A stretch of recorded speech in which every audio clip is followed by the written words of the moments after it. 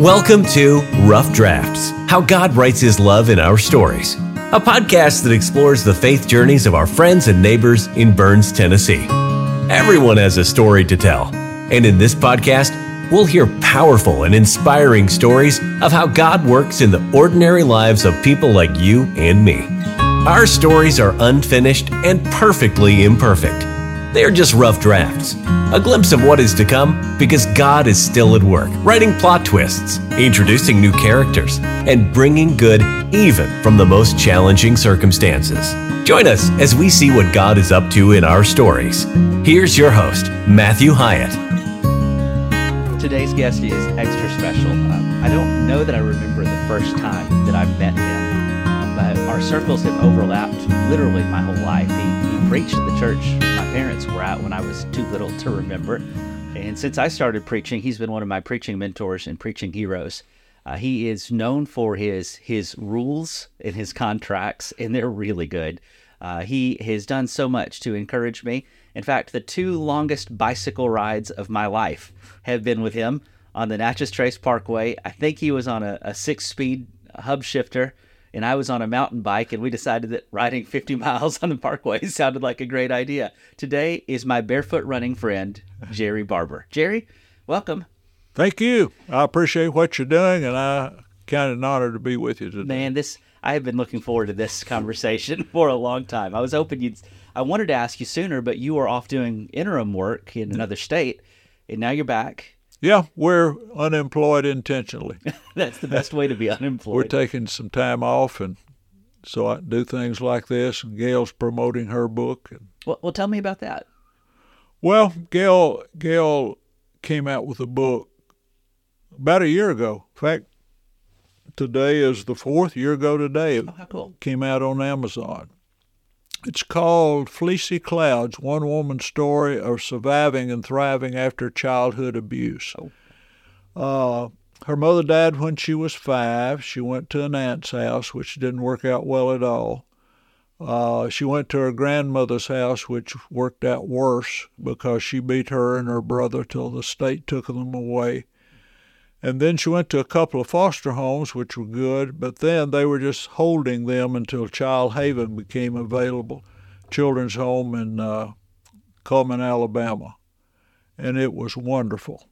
She was there 13 years until we married, and then in her 40s, those memories came back to haunt her. Yeah. She was having nightmares and really having a hard time. Thankfully, James Jones was in our building.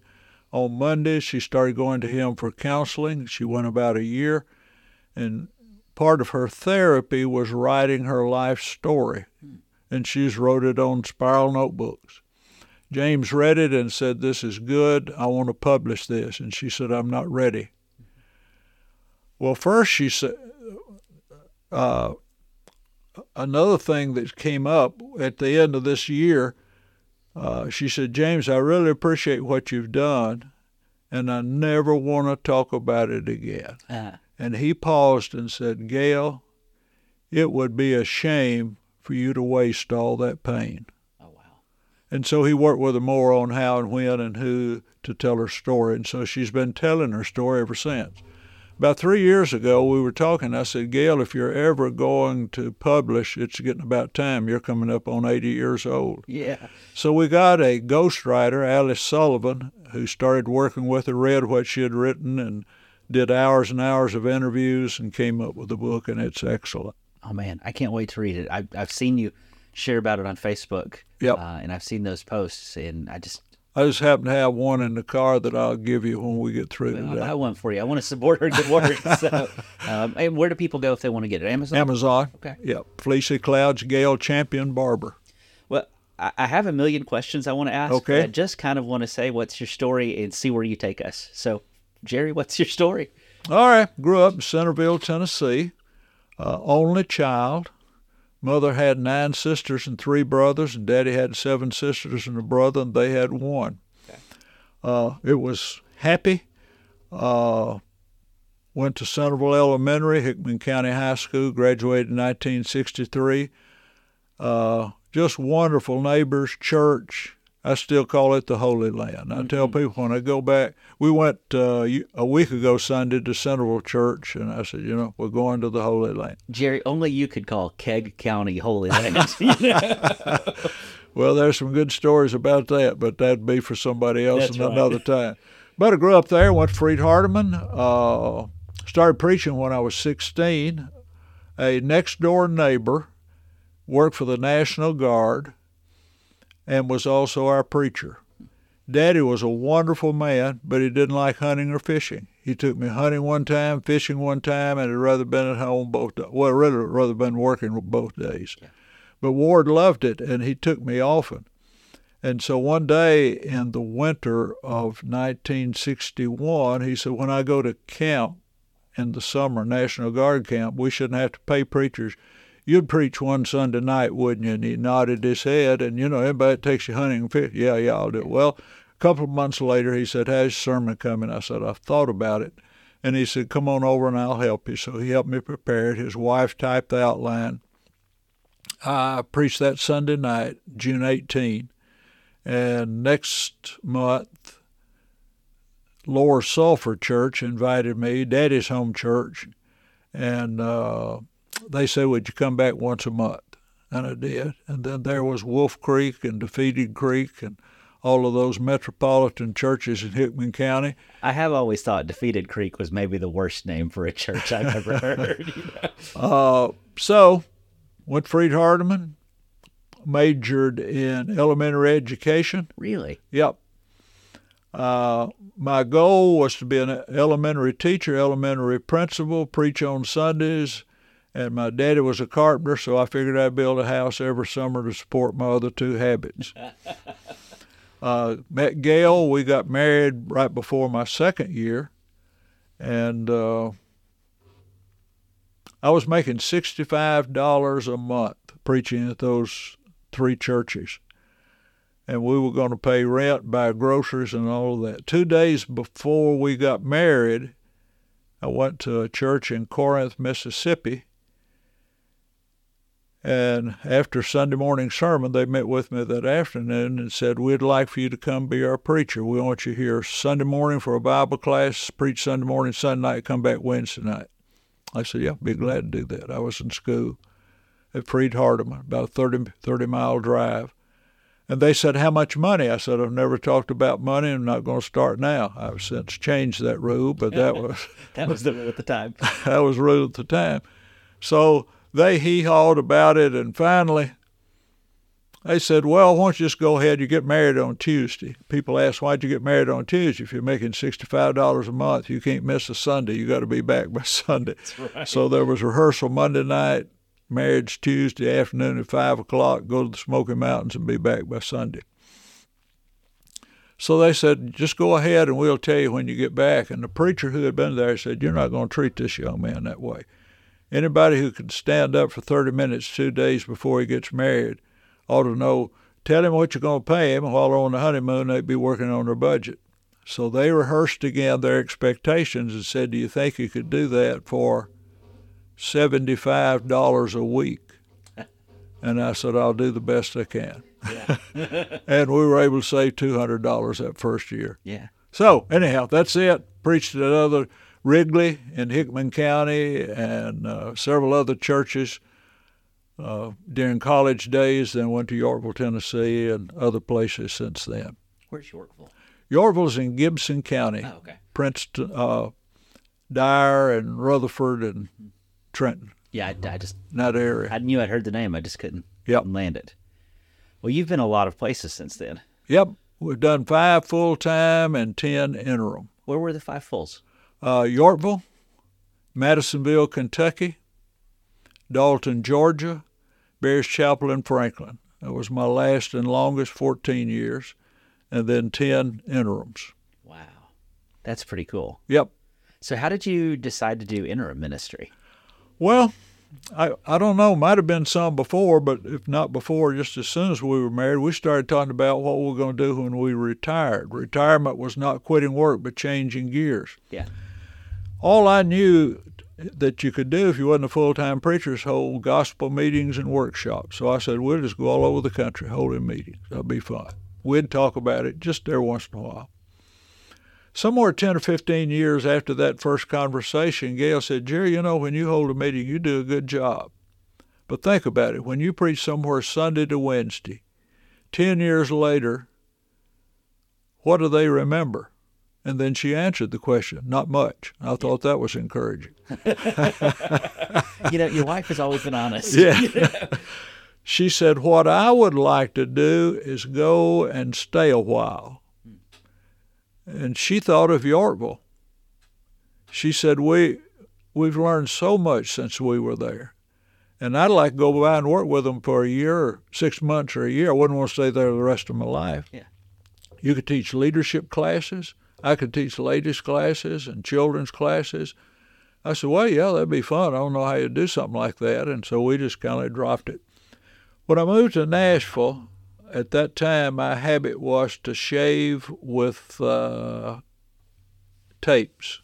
Okay. I'd go to the library and pick up book tapes of books, and then any lectureships or anything. I was listening to a series on divorce by Gail Napier. Okay.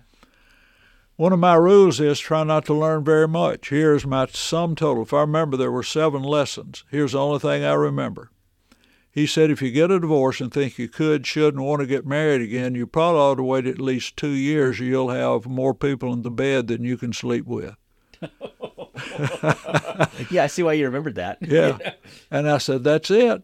That's it. That is exactly what we do with preachers. A preacher stays 15 or 20 years. What most people want, let's have his going away party this Sunday. Let's hope the elders are wise enough to get on the ball and have somebody there the next Sunday. We won't have any downtime. Yeah. And then wonder, why doesn't everybody like our new preacher? Yeah, what have you called the new guy, the sacrificial lamb? Yeah, unintentional interim. The unintentional interim, because there's so many stories of it happens. Follow a guy. That's the rule. There are exceptions. Yeah. But that's the rule. I was fortunate here to not follow that, but it was because James Hinkle followed your plan. I mean, before I left, he prepared the church for a year. That's the way you do it. Mm-hmm. People started telling me I need to write a book on interim ministry because at that time, very, very few people in Churches of Christ had even heard of it, much less doing it. And I said, I ain't got time. But somewhere I ran into a book called How to Blog a Book. Huh. I'd already started a New Shepherd's Orientation blog. And I thought, I ain't got time to write a book, but I could write 500 words every 2 weeks. So I outlined a book and started writing a chapter every 2 weeks and put it in a blog. And when it's finished, did a little editing, and that's the book that came out. So we I started telling people then, here's what I'm going to do. I'm still 10, 15 years away from retirement. When I retire, I want to go to a church whose preacher's died or retired or been fired or whatever. He's not there anymore, but he's been there a long time, and say, I want to work with you while you're looking for a new preacher. I do not want to be your next preacher, but I'd like to work with you. And people say, wow, man, that's a great idea. Wouldn't that have been good at Madison? Wouldn't that have been good at Hillsboro? And different places where they brought in good men after real good men, and they didn't like the new good men because they weren't like the old good men. Right. And that's the only sin they committed. All the time. Yep. He's just different. About a year later, after I started advertising by telling everybody that would listen to me what I wanted to do, I got Leadership Magazine. I read every issue of that magazine. I missed that magazine. Yeah, it was outstanding. It was so good illustrations, good practical stuff. I read about the Interim Ministry Network. Started in 1981. I sent my dues in, started getting their publications. We went to their conference in Minneapolis, Minnesota in 1996. Their second Bible is Generation to Generation by Edwin Friedman, which became my favorite book beside the Bible in my life. Yeah. And I thought, hey, anybody that likes generation can't be bad. So we went for training in 98, 99. John Parker went with us at the same time, and then we started doing it in 2007. Okay. And man, that ministry you can't quantify any ministry. The work that you do in any ministry, you never know what seeds you plant and what fruit gets born decades later. But that interim ministry is a ministry that prevents bad things from happening. So it's really hard to tell. It's hard to see the fruit sometimes. But I can attest to the value of it, because about the time we started working with Interim Ministry Network, I did an unintentional interim. I followed a man who had been there for quite some time, and folks just told me, don't like you. Yeah. One fellow said, nothing personal. I just don't think they should have fired the last preacher, and if they fired him, they shouldn't have fired him the way they fired him. And I said, well, I understand. It sounds like Daddy, your mother died, and Daddy got married, and you don't like your stepmother. He said, that's it. I said, I understand. But, yeah, it is delightful. We've really enjoyed it. We worked with 10 churches in 16 years. So let's go back, because I've heard you tell some of these stories before, but I think they inform the current story. Ministry has not always been easy. Oh, man, no. And you have described a ministry thing as the most painful day in your life. Yes. All righty, I was in Madisonville, Kentucky. Okay. My first was Yorkville. Stayed there 18 months. Went there to stay the rest of my life, but it didn't work out that way. Went to Madisonville, went there for the same deal. And, man, numbers, it was the best ministry we ever had. Yeah. We grew every year, Sunday morning, Sunday night, Wednesday night contribution. We baptized bukus of people. Most of them were not connected with our church. Oh, that's great. We did baptize our children when they wanted to be. Yeah. But we knocked on every door in Madisonville, Kentucky 3 times during the 8 years I was there. We had a lot of people doing personal work. We built a children's home. Oh, wow. We expanded our building. The elders asked me to conduct the first meeting. We had a Sunday to Sunday meeting. We had day services. We would meet at 12 o'clock. We'd guarantee they'd be out at 12:45. We'd feed them lunch, and I'd have a 15-minute lesson. They did a whole section of the newspaper. It was just great. Cool ministry. Yeah, good elders. The Sunday after that meeting, one of our elders led the closing prayer for someone who had come forward, went out in the parking lot, had a heart attack, and died in the emergency room. Oh, wow. And we were devastated. I had no training concept on how to process grief. And so we did what a lot of people do. We just grabbed another elder right quick to replace the one that had died. Yeah. And on December 19th of that year, I had just taught a Bible class. And one of the elders, the new elder, one of the elders said, Brother Jerry, would you step in the office just a minute? And I said, sure. He said, Brother Jerry, I think you ought to think about resigning today. Well, I checked my notes. I'd been studying all week long. That wasn't anywhere in my notes. It never occurred to me. Yeah. One of my models was Ira North. And Ira would say, here's what we're going to do at Madison. Well, all I do is, here's what we're going to do at Madisonville. Yeah, you just had to add one syllable. Yeah, you just had to add one syllable. And Brother North had been there to speak right before I came. And so I was just going to retire there and just spend the rest of my life. Church was growing. It was exciting. It would offend me when somebody would move. Why would they? I mean, so what? You got a promotion making twice you're making now. You're going to have to leave this church, and there's no church as good as this church. That's right. So he said, I think I'll think about resigning. I walked into the auditorium for the worship. First song we sang is Anywhere Is Home. You talk about appropriate. Yeah. Where in the world am I going to live after this?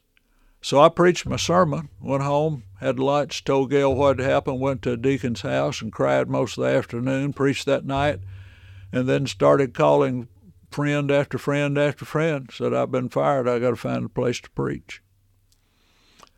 So I was devastated, embarrassed, crushed. All my plans were gone of how I wanted to live my life. Just started looking. That was the summer of 76, 77. We did not see the parking lot at Madisonville Church of Christ for 30 days. There was blizzard after blizzard after blizzard it came through. Really? And that's why we were running around trying to find somewhere to preach. Well, that's a good time to try to get a job. Yeah, it is. Something else happened. After services that morning, I went to the other elder. We only had two. And I said, Robert, when did y'all decide to fire me? He said, what are you talking about? I said, when did y'all decide to fire me? He said, I don't know what you're talking about. What are you talking about? And I called the other man's name. I said, he told me I ought to think about resigning this morning. He said, well, I hadn't heard anything about it. I said, well, that's the way it was. Yeah. Word got out, and one of the older members called the man who had talked to me and said, I understand you fired Jerrie Barber Sunday morning without talking to the other elders. Is that right? He said, yes, sir. He said, well, I can't serve under an elder like you. I think you ought to resign. He said, well, okay. So he resigned next Sunday. All right, now we have no elders. It just worked out every other week I was going somewhere. Boy, I got the word out, and I was just going all over the place, trying to find a job before my time ran out. So on one of those meetings, one of the men said, I understand we're paying, they asked the question, are we paying Jerrie Barber every Sunday while he's running around all over the country trying to find a job? Do we still pay him the week he's gone? Terry said, yep, we pay him every week. What about that, Jerry? Is that right? I said, well, when I came here, I named the three elders. I said, we agreed that if they asked me to leave or if I decided to leave, I'd have 90 days with pay or until I found a new church, whichever came first. Yeah. Two of those elders had died. The other had resigned, but he was in a meeting. Brother so-and-so, what about that? He paused, scratched his chin, and said, seemed like I remember us talking about that, but I don't remember what was said. Well, boy, that put me in a bind. Yeah. Which helped me with one of the sayings I have. People who receive money have a better memory than people who are giving money. And after a pause after that, the treasurer, who was one of the founding members of that congregation, he said, we've done that with every preacher we've ever had, and we're going to do it with Jerry too. And the fellow said, okay, I just want to know. And so they did. Well, good for that. This is an aside, and I don't mean to interrupt the story, but some of the things that you have written or republished lately have been the right way to fire ministers. Yes. Which, as a minister, I've not yet been fired. Maybe you'll do good when you do. maybe not. I don't know. But just the insight that you have shared with churches trying to do things. I understand that not every minister. Sometimes somebody has to get let go. Sure, that has to happen. It doesn't always have to happen. Sometimes ministers get let go to cover up bad elderships. Sometimes bad ministers do bad things and need to get let. Whatever.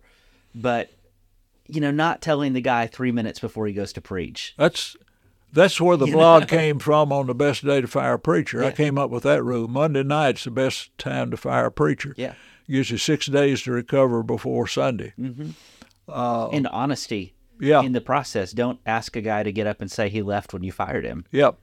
Asking a minister to lie for you is not good on anybody. Yeah, I've written a lot of blogs about that, and I sometimes feel a little guilty. But, is that the only thing you know to write about? No, but I know a lot about that because I've been through it and talked to a lot of other people who have. And there's not a lot of people who can write on. I'm grateful that you do because somebody needs to. When you're unemployed, it's hard to keep you down. Yeah. And I love one thing about your approach to ministry. I think all of us in ministry say that we feel like we can say what we believe is right. Yep. But when you are intentionally unemployed and you move from place to place, you have a freedom. You do. You can kind of say it has been delightful. And I enjoyed all my ministry. Mm-hmm. All the full time. We have dear friends everywhere we've been. And, of course, that's what we've been doing, going back and visiting, starting with Yorkville, Tennessee, and all the way up to the present. So, cool. So in another men's meeting, somebody said, you know what? Jerry's looking for a place to preach, and we're looking for a preacher. And I think Jerry's a good preacher. I make a motion that we hire Jerrie Barber as our next full-time preacher. Where you just got fired? Yeah. Okay. So somebody said, yeah, I'd second that. And so there was a little bit of discussion, the vote, and it was however many to two. The one that fired me and one more voted against it. But I was not unanimous, but overwhelmingly rehired. I thought, whew, got that off my back. Well, as we were leaving, a fellow named John Smith, interesting name. He was out jogging early one morning, and that was before jogging became popular, and police stopped him. They said, "What's your name?" And he said, "John Smith." And they said, "Get in the car." Oh, that's amazing. But he was John Smith, and he said, "I need to talk to you." So I went in my office, closed the door, and he said, "Jerry, I hope you don't stay here and try to save this church." He said, "If you do, I think it'll hurt you. I think it'll hurt your family. I think it'll hurt the church." Oh, wow. And said, "I love you like a brother." Big old tears rolling down his cheeks.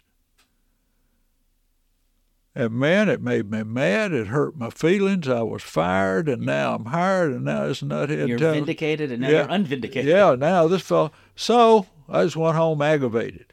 Yeah. Next morning I'm jogging. That's when I do my best Bible studies, when I'm jogging. So I get to reflecting, why in the world would John Smith do that? And I got to reflecting. They had moved there probably 2 or 3 years before. What has he done ever since he's been here? Here's what he's done. Jerry, that was a good sermon Sunday morning. That's a good point you made. Jerry, one of the things that I noticed in your Bible class is it is evident that you have really prepared for every lesson. I really appreciate that. Another time he'd say, "Jerry, are y'all busy Thursday night? We'd like for you and Gail and Christy and Jerry Wayne to come over. Barbara cook for you, and we just want you to know how much we appreciate you." And then that had pretty well been the tone ever since. And then last night he tells me, I think you ought to leave. I don't think you can handle it. Was he telling me the truth then or last night or both? Yeah. And some 40 years later, I think he was right on target, at least the last time. And, so, I mean, I can kind of imagine all of the unhealthy things that could have happened in that scenario had you stayed. Well, I didn't know what I was doing. Yeah. So, and I tell people when we're doing training for minister selection, see, people have different rules. Some people, some congregations say, we don't want to talk to any preacher who's employed and happy because we don't want to hurt another church. Yeah. Another philosophy is, why would you want to hire a miserable preacher? I don't want to talk to anybody that's not happy. Yeah. And then there's the third says, why don't we just talk to people we think might fit and see who we come up with? And I think the third is the best. And I tell people I'm thankful there was a church in Dalton, Georgia that was willing to hire a fired preacher. Mm-hmm. We went there, stayed 11 years, raised our children there. That's where our children call home. Jerry Wayne named his first son Dalton. Oh, wow. So it's another one of those hometowns we just value. We built our first house there, and it was just wonderful there. What happened to a house every summer, Jerry? What happened? To a house every summer. Oh. I thought you were going to build a house every summer. That was well, yeah, house. Boy, I found out that talent skipped a generation. My son is excellent in construction and building and sells roofing now. When people have a storm, they can call him, and he'll help them get a roof for price of the deductible. Oh, nice. But my daddy was outstanding. It missed me. Yeah. No, I remember Dad looked at me one time after I was having my third or fourth lesson and changing the oil in the car.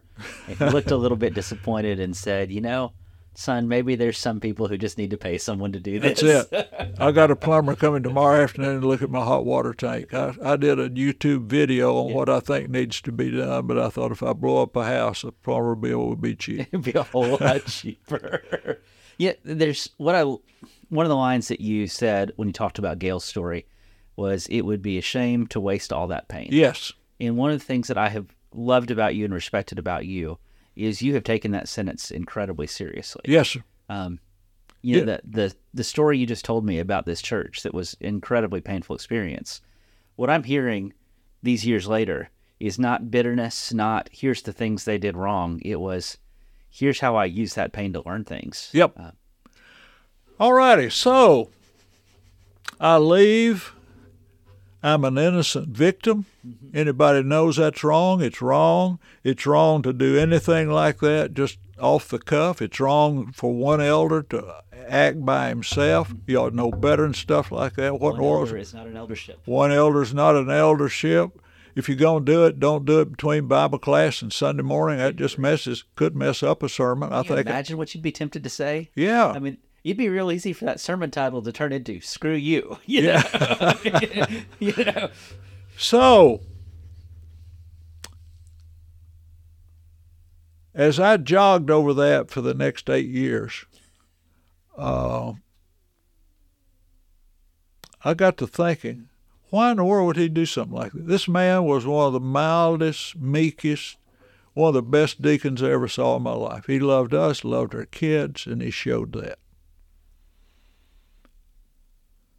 I'd preached some sermons that upset some people on church discipline. Okay. And so they started talking to him.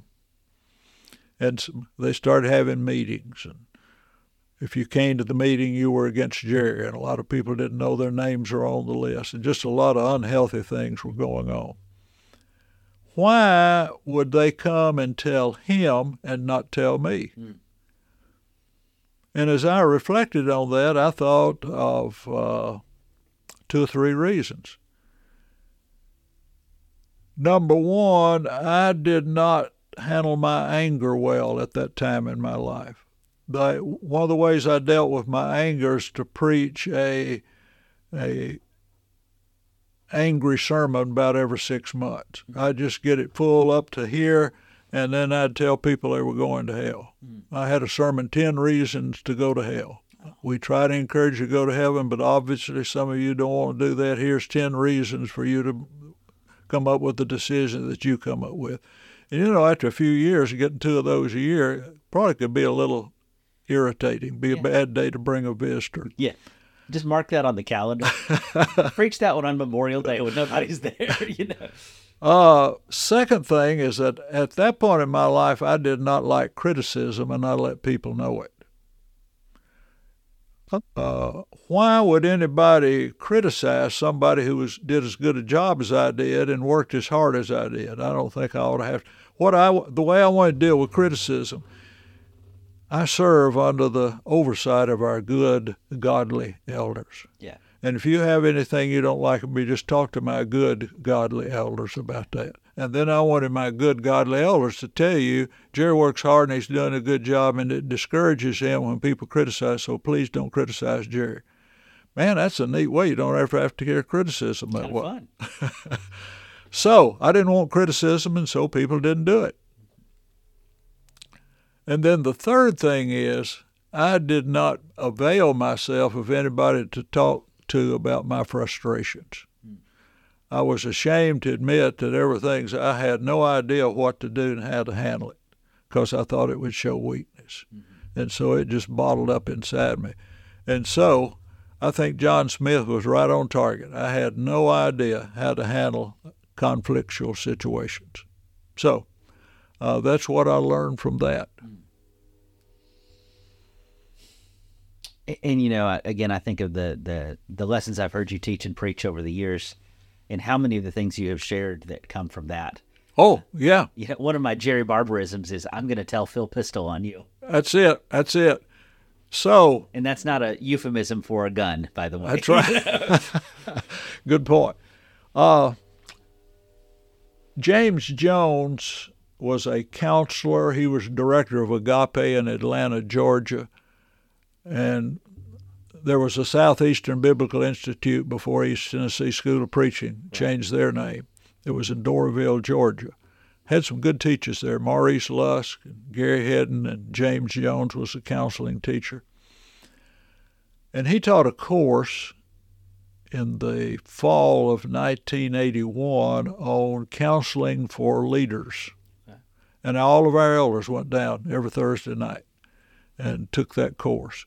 And during that time, he negotiated a contract with them. He said, I have a number of clients in the Chattanooga, North Georgia area, and it'd be a lot handier on them to come to Central and Dalton than to drive to Atlanta. And I think I could pick up some more people I could help. So he had a contract with Central that he would rent our library on Mondays for 5 hours free counseling to be used at the discretion of the elders. First Monday of 1982, January 1982. He had been talking to people all morning, and I'd been in my study right across from him. And he stepped out, and I stepped out, and he looked at me, very mild-mannered man. He said, "Jerry, would you like to go have lunch with me today?" And I lied to him and said, yes, I would. I didn't want to have lunch with him. I didn't want to talk to him. I didn't want him asking me any questions. I didn't want him figuring me out. I'd never talked to a counselor before, and I didn't want to start that day. But I went to lunch with him, scared to death. Sometime later, he said he was scared of me, so we scared of each other. It's funny how often that happens. But I got to know him, and then he started teaching classes. He taught a semester on counseling for church leaders. He taught a semester on church conflict and how to deal with it, and he taught a semester on grief. He would lecture 2 hours. We'd do group for an hour, which was really just group counseling. Yeah. Whatever anybody wanted to talk about. He didn't set the agenda, we did. And as we gained trust, we started getting into some pretty deep stuff, which was part of what helped Gail gain the confidence. He's a fellow I could talk to. So he became our counselor. One of those times, right quick, I'll tell you this, I gotten some criticism, pretty stinging criticism on a Sunday. I went in the secretary. I said, "James got any time today?" He said, "He's got an hour or two." I said, "I need it."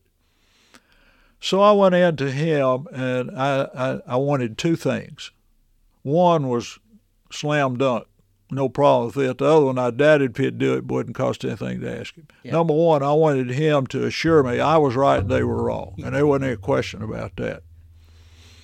Second one, he would often come maybe on Sunday night and spend a night, and he'd come to services. And then from time to time, he'd teach a class or a series of classes and got to know a lot of the people there. Yeah.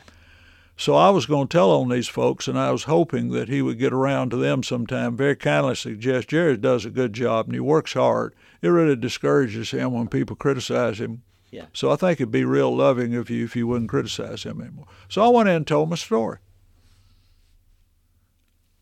And he paused and looked at the floor and looked at me and looked at the floor, and he said, "Jerry, did it ever occur to you that not everybody likes Jerrie Barber?" And then I didn't say anything. That had never occurred to me. I mean, why wouldn't they like me? That's right. I'd had a happy childhood. I was an only child and did well with friends in school, and so I didn't say anything. Yeah. Well, he picked it up from there. He said, "Not everybody likes Jerrie Barber. Not everybody has liked Jerrie Barber in the past. Not everybody likes Jerrie Barber today. Not everybody will like Jerrie Barber in the future. That's truth. That's facts. That's reality. That's the way the world operates." Now, he said, you have two choices. Number one, if you'll let people know that you don't like criticism and communicate that to them, not many people will criticize you until they get ready to fire you. Fire me? Man, I'd already been through that little deal before I came to Dalton, Georgia. I didn't like that one. I could hardly wait for number two because that first one wasn't, I don't want that. He said, number two, you can let people know that you're really concerned and would like to hear what they're thinking and how they're feeling. And if you'll communicate that to them over and over again, both verbally and non-verbally, a few people will tell you how they see it, and some of it will really hurt. But you'll learn things you'll never learn any other way. So you just need to decide how you want to handle that. Thank you very much. End of session. That was the day that was my conversion to criticism. And now I tell people I love criticism. Anybody who finds salmonella in my refrigerator and tells me about it's not hurting me, they're helping me. I don't want my wife, kids, grandkids, and great-grandkids getting sick. And so that's where I got converted to criticism. That's the proverb, just the Jerry message version, faithful or the wounds of a friend. That's it. Yep, that's it. That's a hard lesson. It is, but man, it is fun. Listen, let me tell you a secret. Don't let anybody else know this. Okay. Since I've got converted to it, I get less criticism than I ever have. Fewer people will criticize you. Yeah. Because some people get a kick out of raising somebody and get them aggravated. Yeah. When you say, thank you, I appreciate you, you've really done me a favor. I wonder if there's anything else I've ever done that aggravated you or some other way. Let me get my pen out here. I want to improve any way I can. And just keep talking, and just let them talk and talk. Thank you. And, I mean, people do that. I do a blog. Well, I got 2 and 1 a month, so every 2 weeks a blog comes out. My daughter's real good at that. There are other people. Somebody called or sent me a message the other day. I had a name of a town misspelled where I'll be speaking in the next year. And I said, man, thank you. That makes me look a lot smarter than I am because it made me look dumb the way I had it spelled. But anyhow, that's one of the things that's just really helpful. So since that time in full-time ministry, I'd have one night a year. What do you think about the preacher night? Oh, boy. So as soon as we said amen, we set the rules, speak one at a time. You speak for you, I'll speak for me. Let God speak for God. And I get to preach to you all year long. Tonight, tell me any way I can improve personally or as a preacher. Yeah. Who wants to be first? And I said, it's not questions and answers. You tell me, I'll write it down. I promise 3 things. I'll listen, I'll write it down, and I'll think about it. Yeah. It's been great. Do you get a lot of feedback on those nights? Not a lot, but it's good. And really, I tell people, I know that some of you may not be comfortable speaking in public, but this is a parable and an illustration of what I'm willing to do. And so you can come and talk to me privately. You can write me a letter. You can give me a phone call. And I want to hear it. If you know any way I can improve, you're doing me a favor. What's so hard about this? We have our ego and our image that gets in the way. We want to be perfect, and this blasts that. Yep. And then what's difficult is sometimes the people who will give us criticism aren't always the most pleasant people, so it's really easy to dismiss everything a critic says or lump all criticism into the camp of the fault finders and not recognize what you've just said about this as a learning opportunity. And another reason that people do that is that we get defensive and we escalate. Yeah. It takes 2 to tango. Yeah. And when somebody does that and you reply with a thank you, I mean, what are they going to do next? How dare you? Yeah. What do you mean thank you? I want you to be aggravated. No, I'm not aggravated. You're doing me a favor. Were you where I learned the term non-anxious presence? Could have been. That's Edwin Friedman's deal, Murray Bowen. Mm-hmm. Yeah.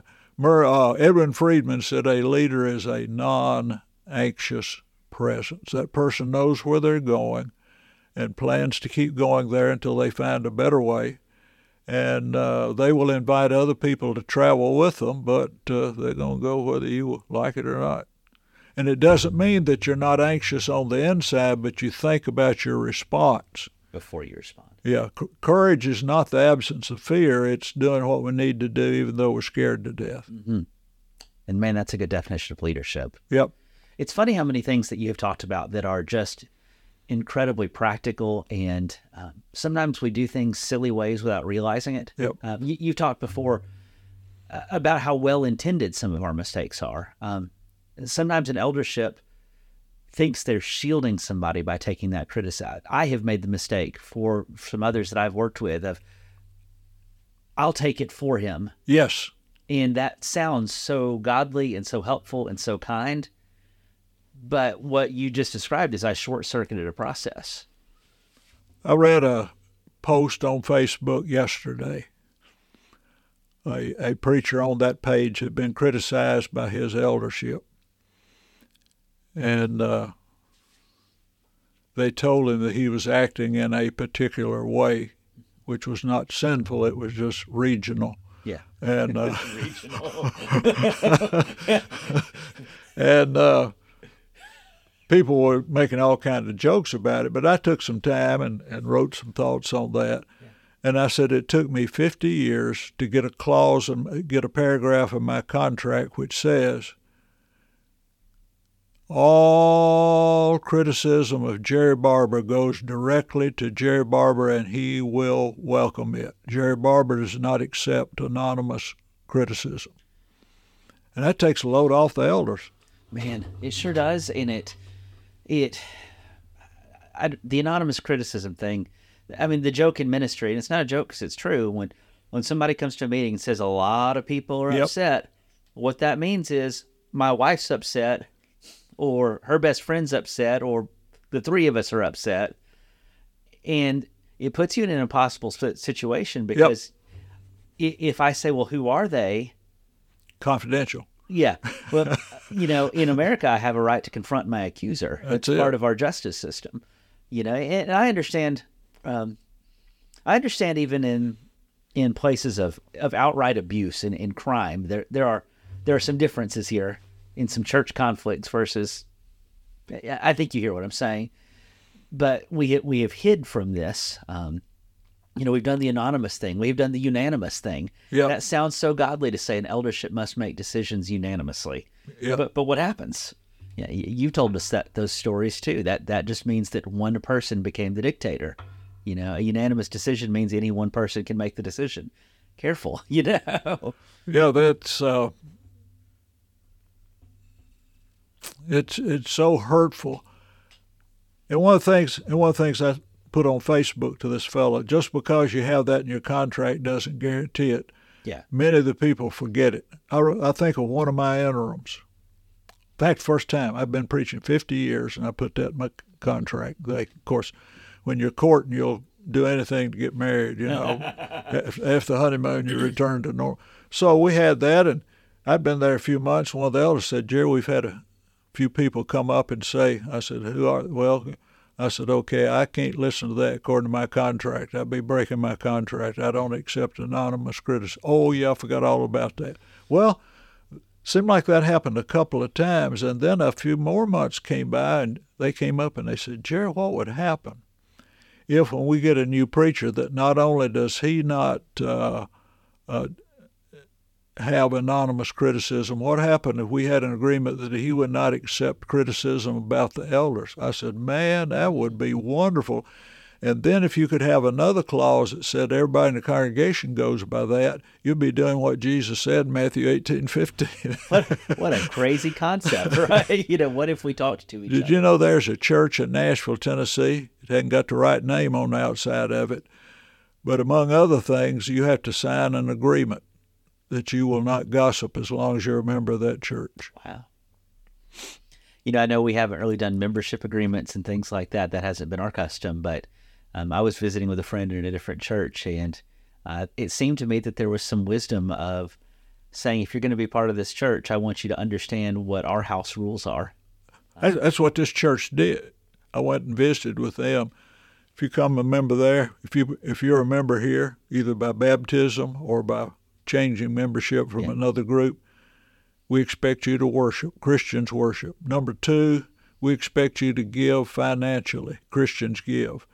Number 3, we expect you to be in service. We're not here to serve you. You're here to serve others. We'll help you find what your gift is and train you and do whatever we can to help you. Number 4, you'll sign an agreement that you'll not gossip. Gossip kills us. Wow. There's some wisdom in that. Yeah. And in the place where they told me you could never grow a church, they're bursting at the seams and going all over the place. Isn't that interesting? It is interesting. I think sometimes, again, this is a Matthew opinion, I think sometimes we have set the bar so low. Yep. We haven't had standards for ourselves, and that's why we've struggled. Yep. I think people want to be called to do better. I think I want to be called to do better. Yep. I think excellence is fun. It's hard work, but it's fun when you do it. Yeah, you try playing a football team. Say just do it any way you want to. Try to be comfortable. Don't get hurt. Yeah. Yeah. But just show up on Friday night and we'll do the best we can. Well, mediocrity is in too many places in our society, and too many churches even, I think, have kind of suffered from that. Yep. Okay, I'm going to ask this one more time. All right. But getting used to hearing criticism and learning to love criticism, that's hard for people. That's hard for me. Well, the way this fellow explained it to me, he tapped into my former pain, and if you've had a disease one time and it was devastating, you don't want to catch it again.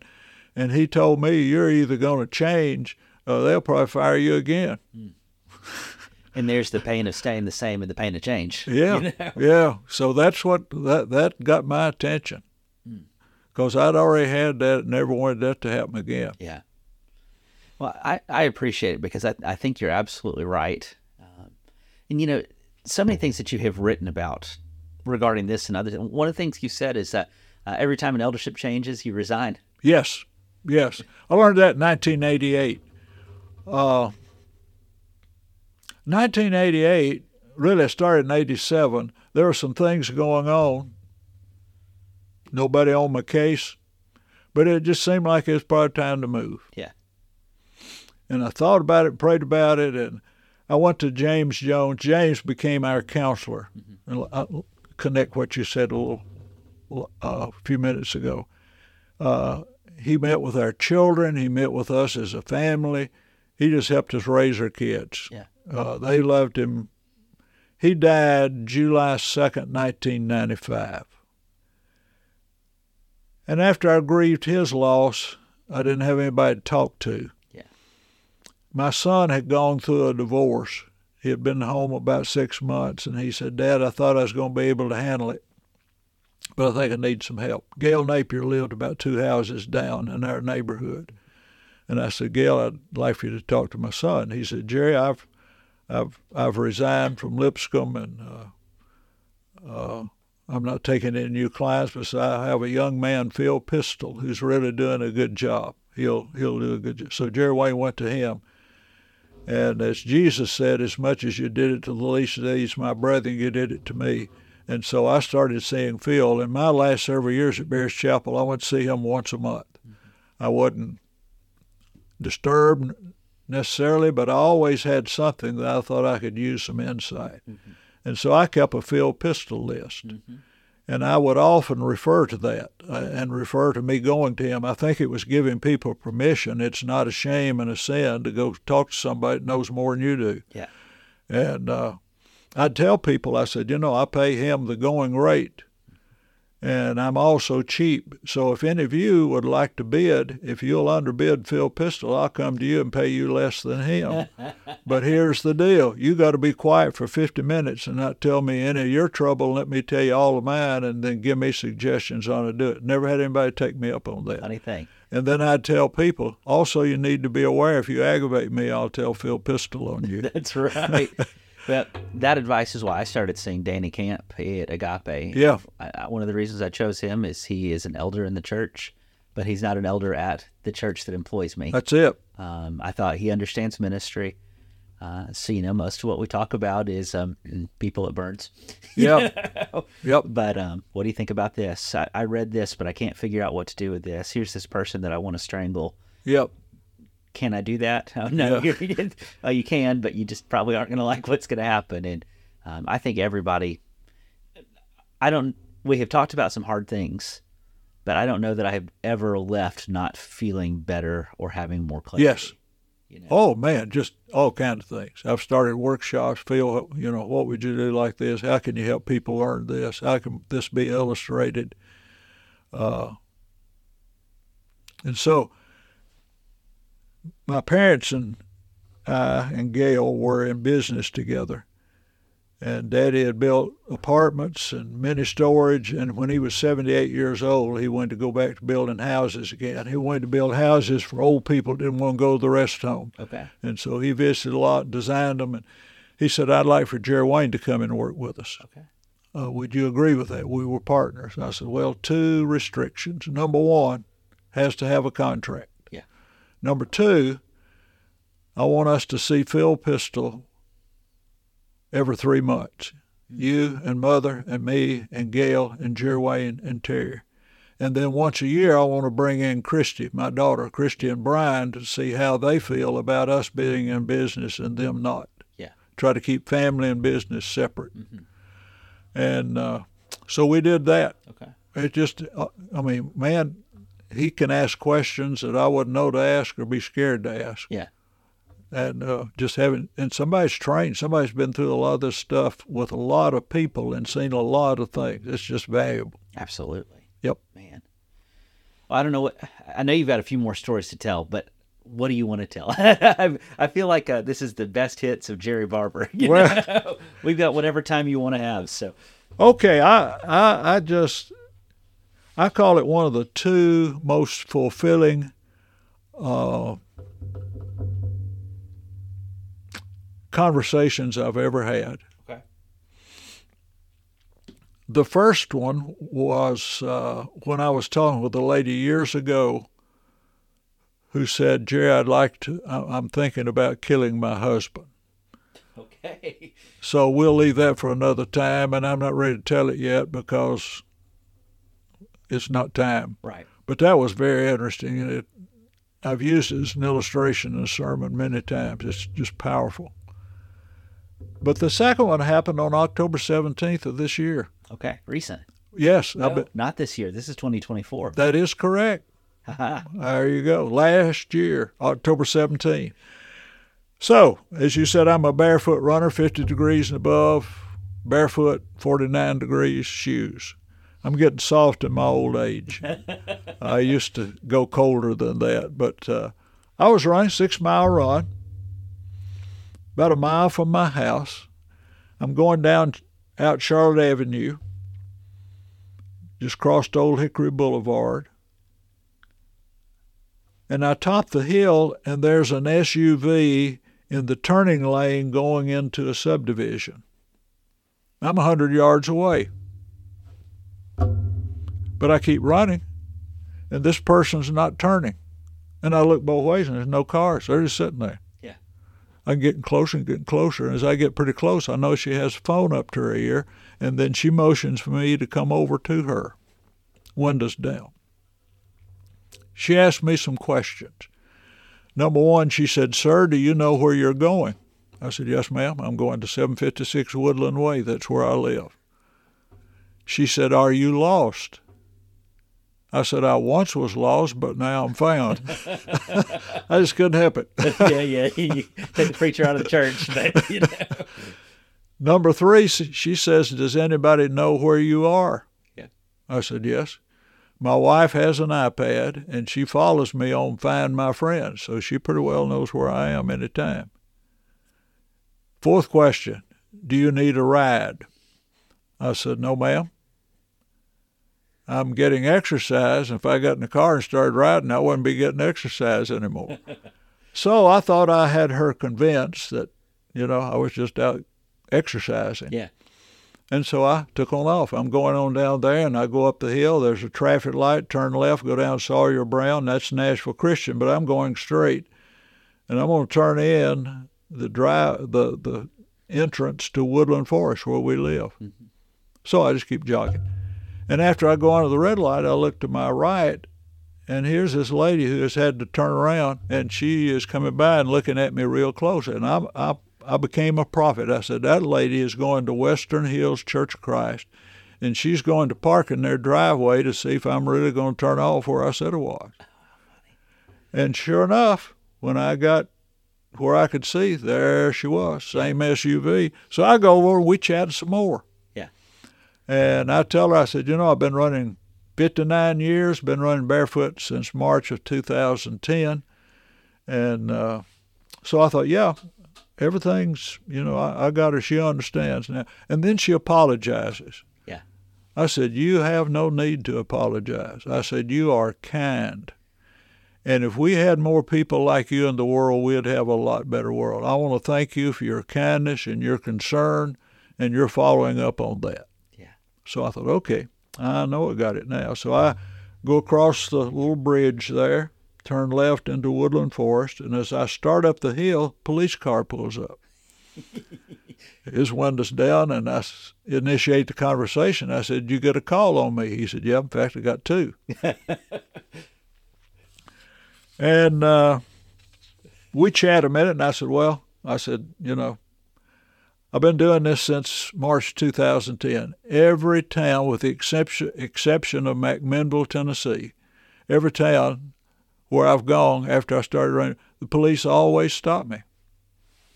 Evidently, there's a module in their course on what to do when you see Jerrie Barber running barefooted. You ask two questions. Number one, they say, 'Sir,' and usually with a lot of concern on "Sir, do you realize you don't have any shoes on?" And I just kind of let my lip go real loose, and I said, "Well, I thought I left something at home." And then what happens next? And then the second question is, "Are you all right?" Yeah. And then I give them my elevator speech. "My name is Jerrie Barber. I'm 78 years old. I live in Nashville, Tennessee. I've been running 59 years. Since March of 2010, I've been running barefooted, and if I felt better when I was 20, I can't remember it." That's the last part that might worry him. Yeah, I want to keep their interest. And so he and I had a good chat. And I noticed his iPad. Yeah. And it has the police report. Yeah. And I said, "Would you be so kind as to let me have a copy of that police report?" So he takes his phone out and takes a picture of it and sends it to me. Here's what it said. Call came in at 9:38. Male, red hat, black shirt, red pants, no shoes, running on the side of the road. Complainant advised male said he was lost but is now found and is just exercising. Complainant worried he has dementia and is lost. Second call comes in 4 minutes later, 9:42. Older male, white, gray sweatshirt, red sweatpants, running with no shoes, is running away from Old Hickory Boulevard. Thinks he ran away from assisted living home. Oh, that's amazing. So, a neighbor goes by who lives a couple of houses down from us and waves. The next day I saw him, and I told him, and he said, "Let me tell you something else." He said, while you were talking to him, I just came down Charlotte and said there was another police car in the driveway at Western Hills Church. Oh, wow. Talking to the lady. Yeah. So that's the second time in my life I've had backup called in on me. Once was at New Orleans, was the first time, and then this one. But I got to thinking about that, and I said, that is amazing how that lady came up with those questions. Mm-hmm. And so I've been asking people questions, and as Sunday morning, I gave a 50-minute Bible lesson on this. Do you know where you're going? Paul says, I'm looking forward to those things which are ahead. I'm pressing toward the goal. And this is the first of a year. I always like to think first year that here's where I want to go this year. Here's what I want to do. I don't have it made yet. There's still growing I need to do. Are you lost? Well, is that repetitive? No. There's been a number of times I knew exactly where I was going, but I was so lost I didn't know how to get on the right road to get there. Yeah. I mean, I could tell you, yeah. I like the question, what on earth are you doing for heaven's sake? You know where you're going, but you're doing nothing to get there. My friend James Jones used to say the reason some people don't reach their goals is they think about their goals too much. And I thought that doesn't make sense. But he said they think about being a doctor or a lawyer or a school teacher, but then they play video games all night long before the big test and don't think what they need to do the first thing they get up in the morning to get to where they want to eventually get to. So you can be lost and know where you're going all at the same time. That's something. Does anybody know where you are? That was interesting because December 21st, I got a call within a few yards of the same place, and it's my wife on the phone. Yeah. And she said, Jerry, are you all right? I said, sure, I'm all right. I said, what? She said, well, I've been watching on Find My Friends, And according to this, you hadn't moved in quite a while. Oh, how funny. Well, I run at Tracemore. It is a small section of condominiums, and it's a good place to run. They got sidewalks and traffic sparse, and what is very, very slow. And so a lot of times I'll do some circles to run out at the exact number of miles I'm running that day. Right. So find my friends would tell her, he's 1.25 miles from the house, and it'd keep showing that up. And I thought, man, that's a good question. Yeah. Does anybody know where you are? If you're running a race and you hadn't moved lately, you got a problem. Yeah. Because that's not the way you win races, stay in the same place. And if you're at the same place as a parent, as a leader, as a preacher, as a lawyer, or anybody else, if you're doing it the way you've always done it, I've had people tell me, well, I raised all my kids the same. Well, boy, I feel sorry for your kids. Yeah. You mean you didn't learn nothing from the first one that you could improve on the second one? And they weren't different human beings? And they weren't different? Acts chapter 6, the first church fuss, the Grecians said, you're not treating our widows right. Yeah.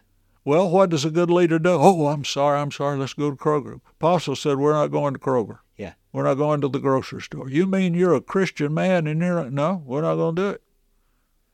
Oh, okay.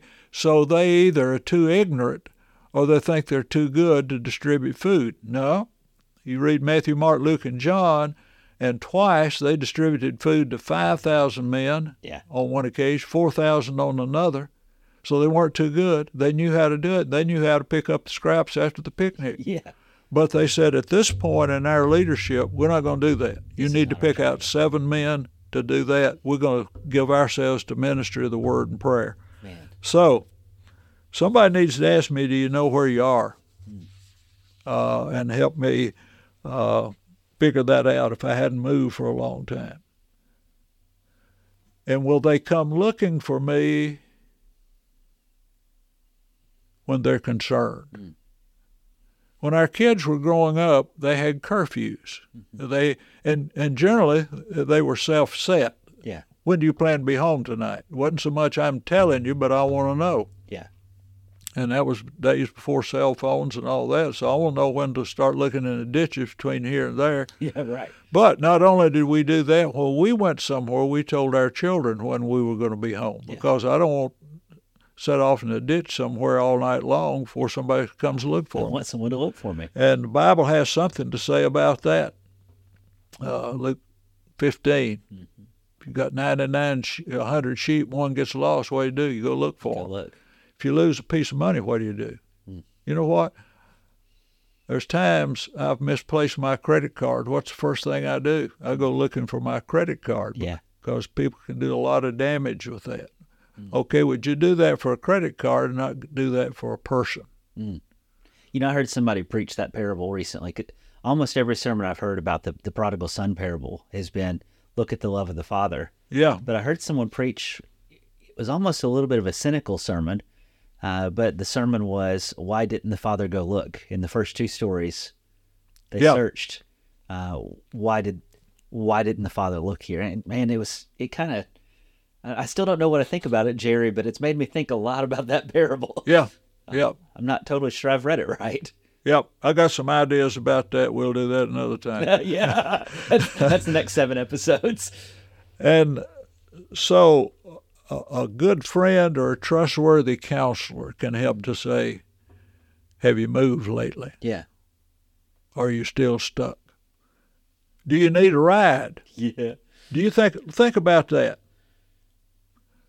If I stop and do that, that man may get mad. He may get defensive. It could be dangerous. You're going to offer a ride to... Is he going to carjack me? Yeah. Are you going to offer a ride to an old man that's crazy out here running without any shoes on? What's he going to do if I let him in the car with me? Yeah. Well, it's only if you think they need assistance, direction, and may be in danger if you don't help and you care enough to risk. Am I a neighbor to those who have been robbed, stripped, beaten, and half dead? I've heard that parable somewhere. Yep. And then another lesson I got from that is compassion is more than feeling sorry. Compassion is a sympathetic consciousness of others' distress together with the desire to alleviate it. This lady was concerned about me. She asked questions. She checked to be sure I was telling the truth. Her story matched. And then she watched to see if what I did matched with what I said. She followed up on that. She called the police. And the policeman, Roger Allen, was very complimentary. He said, most of the time we get calls and folks just want us to handle it. Said that lady was going to follow up. She waited until somebody got there. She was going to see that I got home safely. That's awesome. Isn't that powerful? That is so cool. And one of the great things, when he gave me the police report, there was a name and a phone number right under those two reports, which I assumed was Sally, which is not her real name. Yeah. And last week I got up the nerve to call her. Yeah. And we had a great conversation. Oh, how cool. Isn't that neat? And I sent her my blog, and I sent her the notes for this, and I'll probably send her a copy of this podcast. Yeah. How cool. But I said, where did you get the concern and compassion to do? She said, well, I just thought if somebody's in trouble, I needed to help them. That's so cool. Oh, man. She sent me a picture of her and her husband and her two children, and I just have a lot of respect for that lady. And I'm using her as an example. That's what we need to be doing in the church and in our communities. Yeah. When you see somebody. Now, another thing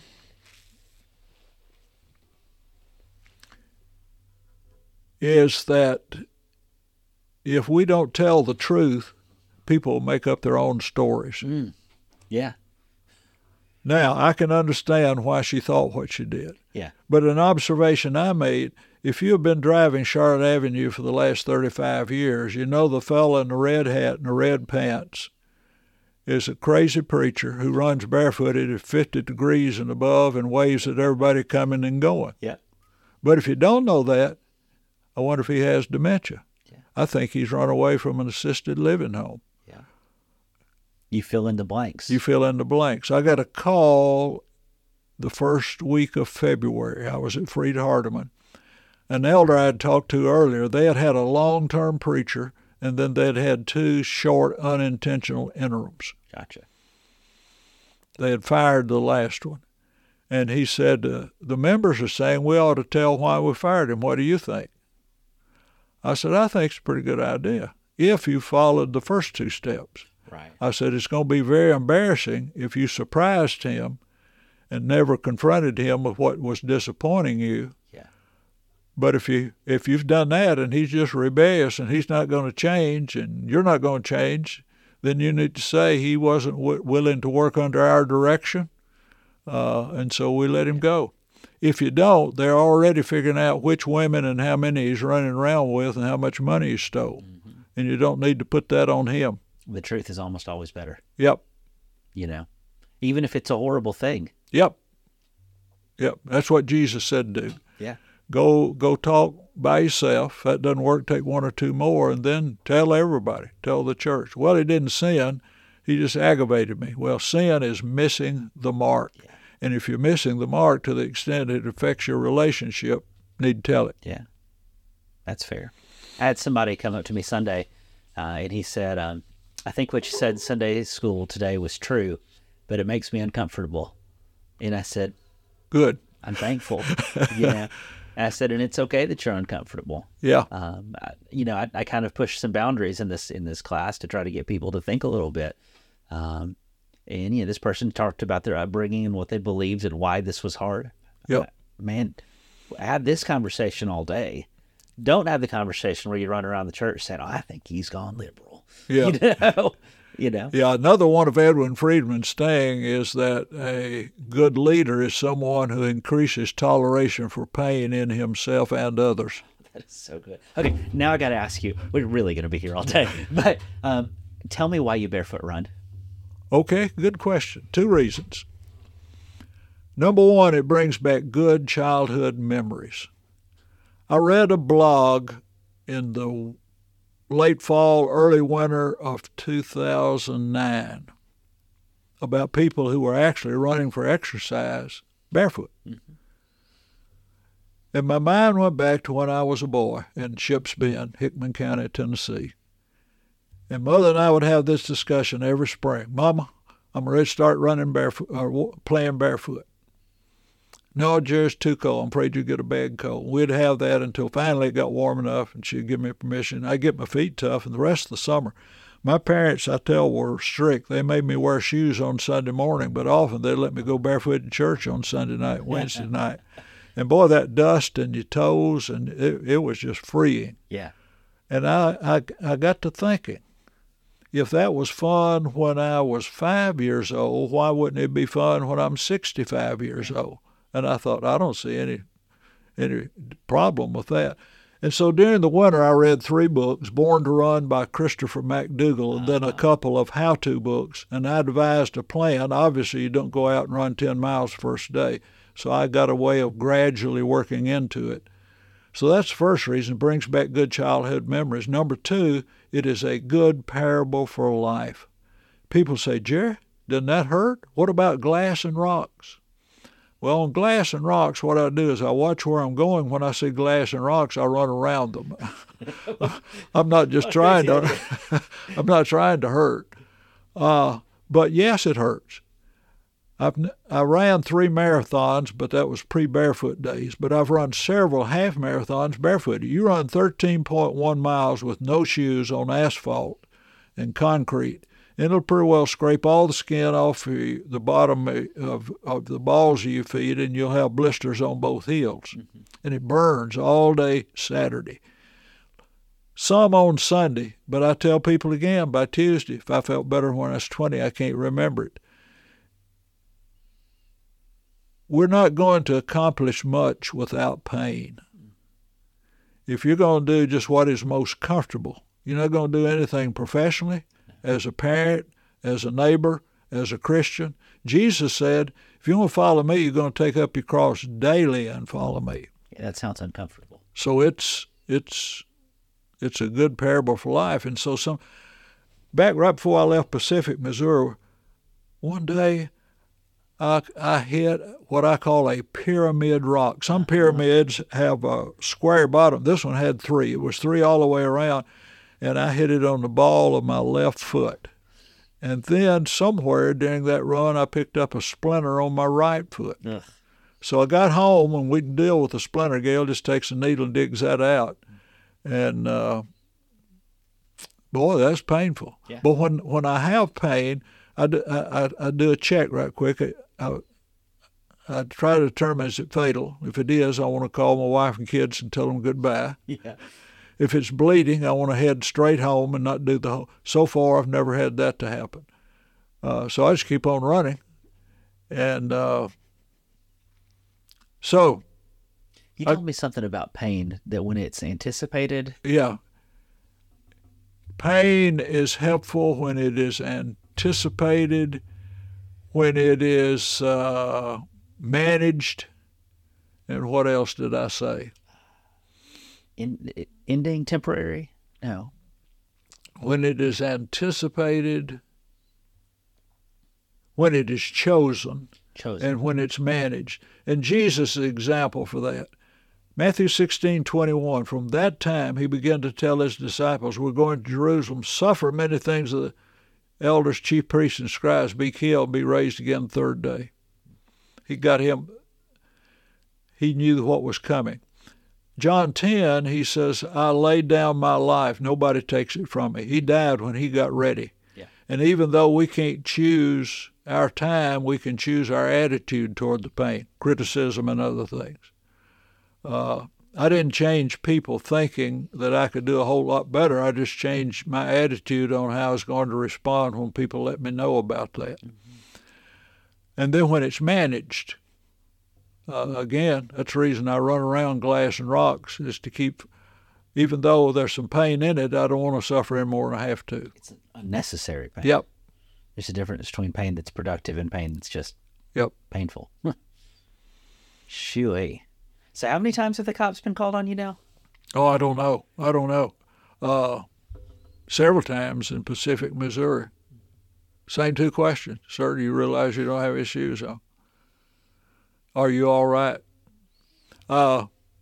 I was in New Orleans. That's the first time backup was called. I was there in a meeting. Ran on Monday. Police stopped me. Did my elevator speech. Everything's fine. Wednesday, I've run out and I'm coming back to the hotel. Officer approaches me in a car with a light on. He points to the parking lot. We get over and You get pulled over on foot. got pulled over, yeah. And he asked me the 2 questions. And then he said, have you read the book? I said, are you talking about Born to Run by Christopher McDougall? He said, yeah. He said, you know that tribe he talks about? Christopher McDougall writes about a tribe in the Copper Basin of Mexico who outrun horses and run 100 miles at a time. Yeah. They run either barefooted or in very thin homemade sandals. Mm-hmm. And he said, you know that tribe? I said, I'm from Peru, and I'm a member of that tribe. And so we're having a real good conversation, and then here comes a SUV car with a lady officer in it with her lights on, and she comes up. I told the man I was talking to, I said, do you realize that we're about to break a world's record? He said, what do you mean? I said, never in the history of the entire world since creation, back in Genesis chapter 1, I said, I've been stopped by officers many times. I've never had backup called in on me. So this is the first time. Well, I guess you start talking about Born to Run, they think you're a threat or something. I don't know. Well, both of them, same thing. They said they had gotten calls, and people said there's an old man running down Manhattan Avenue with no shoes, and they were concerned that I'd been mugged, and so they wanted assistance. And I said, I appreciate your kindness. Yeah. That's very thoughtful of you. That's amazing. Well, Jerry, this has been so much fun. I hope you had half as much fun as I did. I enjoyed it. I appreciate the opportunity to talk with you anytime, and I appreciate you putting me on those long bicycle rides. Oh, those were so much fun. We need to do that again. Yeah, we do. I wonder if that restaurant's closed. We'll have to check out. They had good food. That sure was good. Yeah. I remember going through those fields trying to find our way back onto the parkway that time. Oh, it's so cool. Maybe I'll put that picture on this there you go. Podcast. That's where that came from. Well, friends, thank you so much for listening today. You know where to find this podcast. If you're new here, it's hard to beat Time with Jerrie Barber. But Jerry, what are your websites? Where do people find you? NewShepherdsOrientation.com. His blog is there. His books are referenced there. Yes. There's links to some of the books that he referred to. Yeah, and a lot of outlines and all kinds of stuff on JerrieBarber.com, and that's spelled JerrieBarber.com, or BetweenPreachers.com is the same place. Fantastic. And it has the place there for churches looking for preachers and preachers looking for churches, a lot of tools, and then a lot of resources on sermons that I preach and classes that I teach during interim, such as I want the church to grow, but I don't want any more people. I got about... You can't talk about that when I preach some of that here. I stole it from you. No, I gave you credit, so you're good. Man, there's some fantastic resources. And Jerry, Thank you. You've just always been one of my favorite preachers. Thank you. Simple... You tell the truth, and it just makes sense, even when it's kind of hard. Yeah. Well, your mother helped us at West Nashville Heights getting our secretary up to speed on the computers and helped me. And she's still doing that computer stuff. Good. She's good. She's good. Well, friends, thanks again for listening. And until next time, I can't wait to find out what God is up to in your story. Thanks for listening to Rough Drafts. Be sure to subscribe so you don't miss a single episode. While you are at it, help us spread the word by leaving a rating and review. Until next time, let's keep looking for how God writes His love into our stories.